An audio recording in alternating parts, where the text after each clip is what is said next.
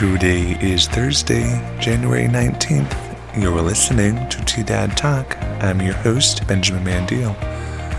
The weather is expected to be mostly sunny with a high near 46 today.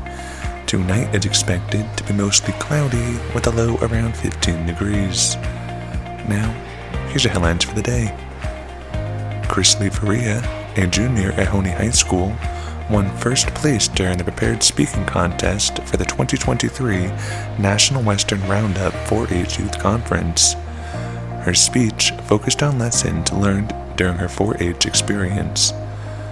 She will next head to Boise, Idaho for the Society of Range Management's 75th annual meeting for a paper presentation contest. Adams State University, serving 2,000 students in the San Luis Valley, announced it is moving forward with its plan to select a new president.